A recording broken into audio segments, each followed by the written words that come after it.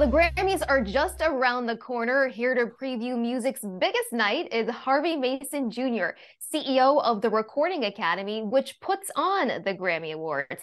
He himself is an accomplished music producer, having produced for music legends from Aretha Franklin to Michael Jackson and Justin Timberlake. Harvey, welcome back to the show. It's great to see you. Thank you, Jennifer. It's good to be here. Thanks for having me. Absolutely. So you're taking the Grammys back to Los Angeles this year. It's home base. What can we expect for music's biggest night? Well, first off, I'm so excited to be back in LA. We're at Crypto.com Arena, kind of our home court here. So we got home court advantage going. We're excited to be here, but we're more excited about just the music and the stars and the icons, legends, and then the entire music community coming together to celebrate music back in LA, back in one place, in one building, sharing great music, great camaraderie. It's going to be an amazing weekend. What's the biggest thing that you think we have to look forward to as viewers? I think we have a lot to look forward to, but the race for album of the year is something that I don't think we've seen before. This many iconic artists, this much great creativity and innovation around music. Also, I think you can look forward to the diversity of different styles of people and music and genre. Or think about album of the year, think about best new artist. We have probably 6 or 7 different genres just in best new artist category. We have half of our major nominee recipients are women, half of them are people of color. So we've got diversity in so many different areas, and it's just really exciting to see this much coming together around music. I'm glad you brought up diversity because you personally have made a lot of changes when it comes to diversity at the Recording Academy since taking the helm as CEO. Membership nominations, as you just alluded to, are the most diverse than they've ever been. What's your goal for the Recording Academy this year? Well, you should know, I know it's a surprise, Jennifer, but I am a diversity person. I am from the diverse community that we hope to represent. I've generally been thought of as someone that falls into an underserved or underrepresented category my entire life since I was born.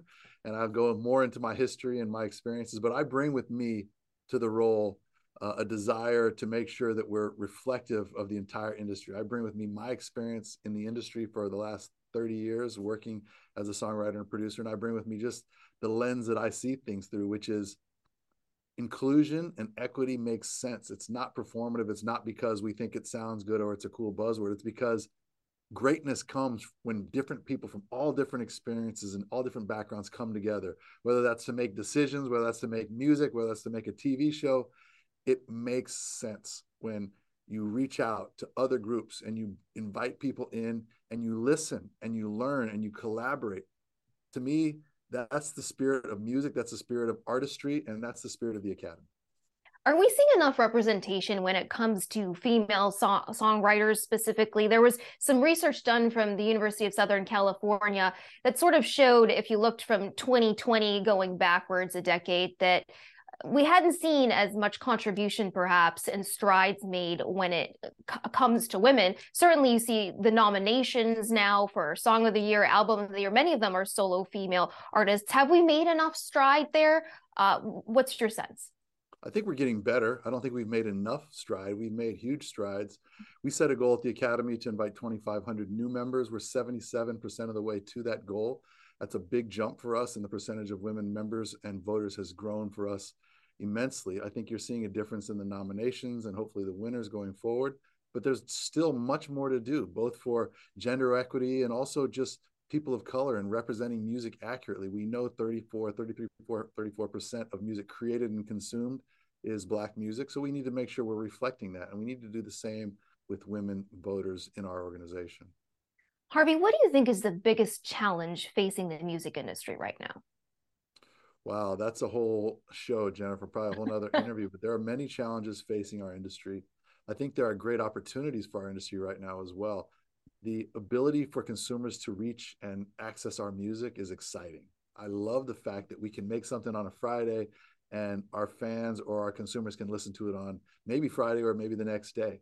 That's exciting. I think what's a challenge and something the Academy is working really hard on is how do creators get compensated? How do we get remunerated for our efforts and our art? that is something that's going to have to be figured out. It's going to have to be discussed and legislated. I know I've talked to you about that before, but our advocacy team works really, really hard on that year in and year out. But that's something that needs to be figured out. I also think the future of genres and the future of all things music, things are changing. Lines are coming down, borders are falling. We're hearing music in the top 10 in different languages. You see, we've got an album for the first time in the history of the Academy in an all Spanish speaking language as an album of the year nominee with Bad Bunny. So I think that's going to be the future of music is how do you evaluate different genres?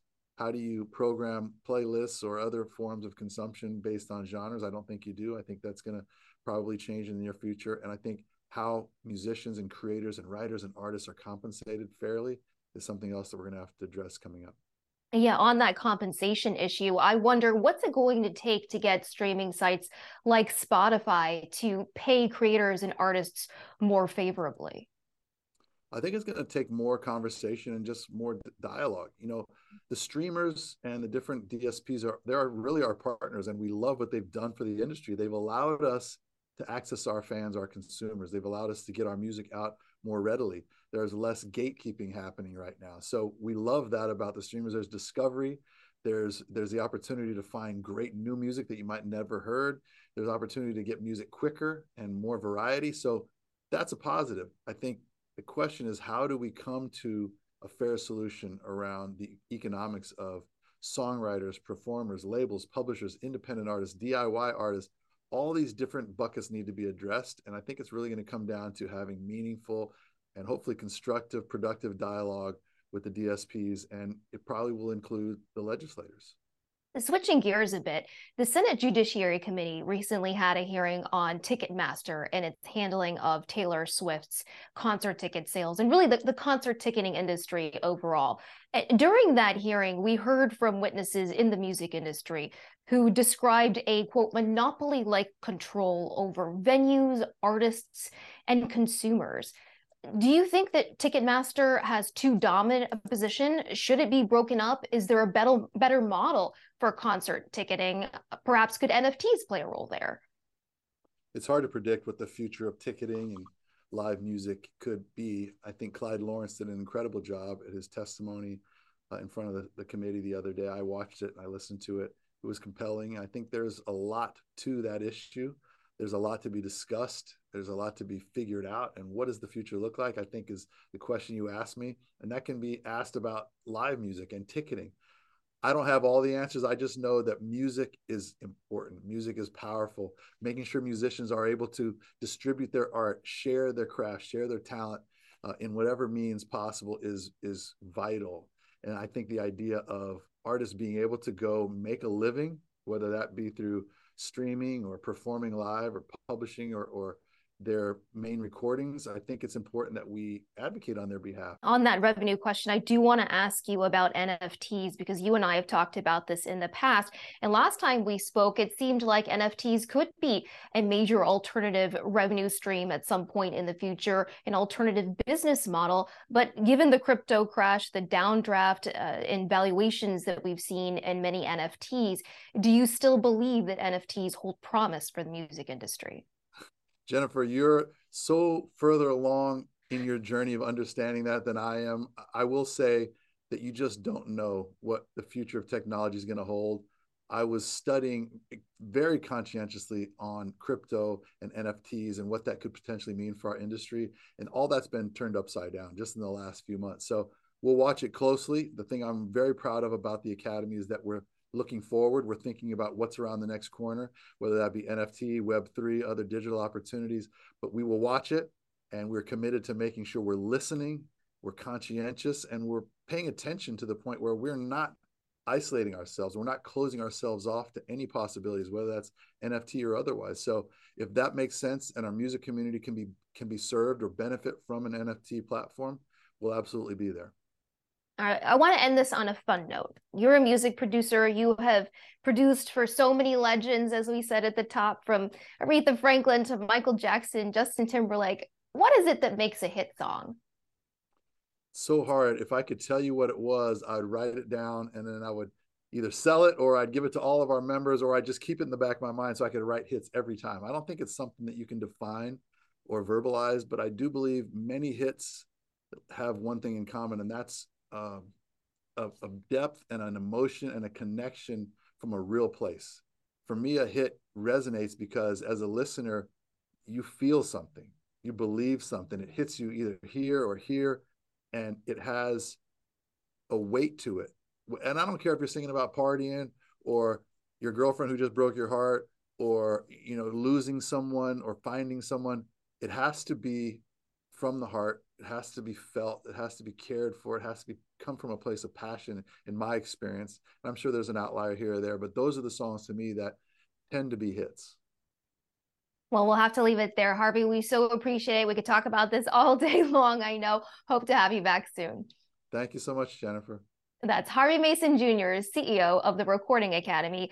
The Grammys air on February 5th on CBS at 8 p.m. Eastern.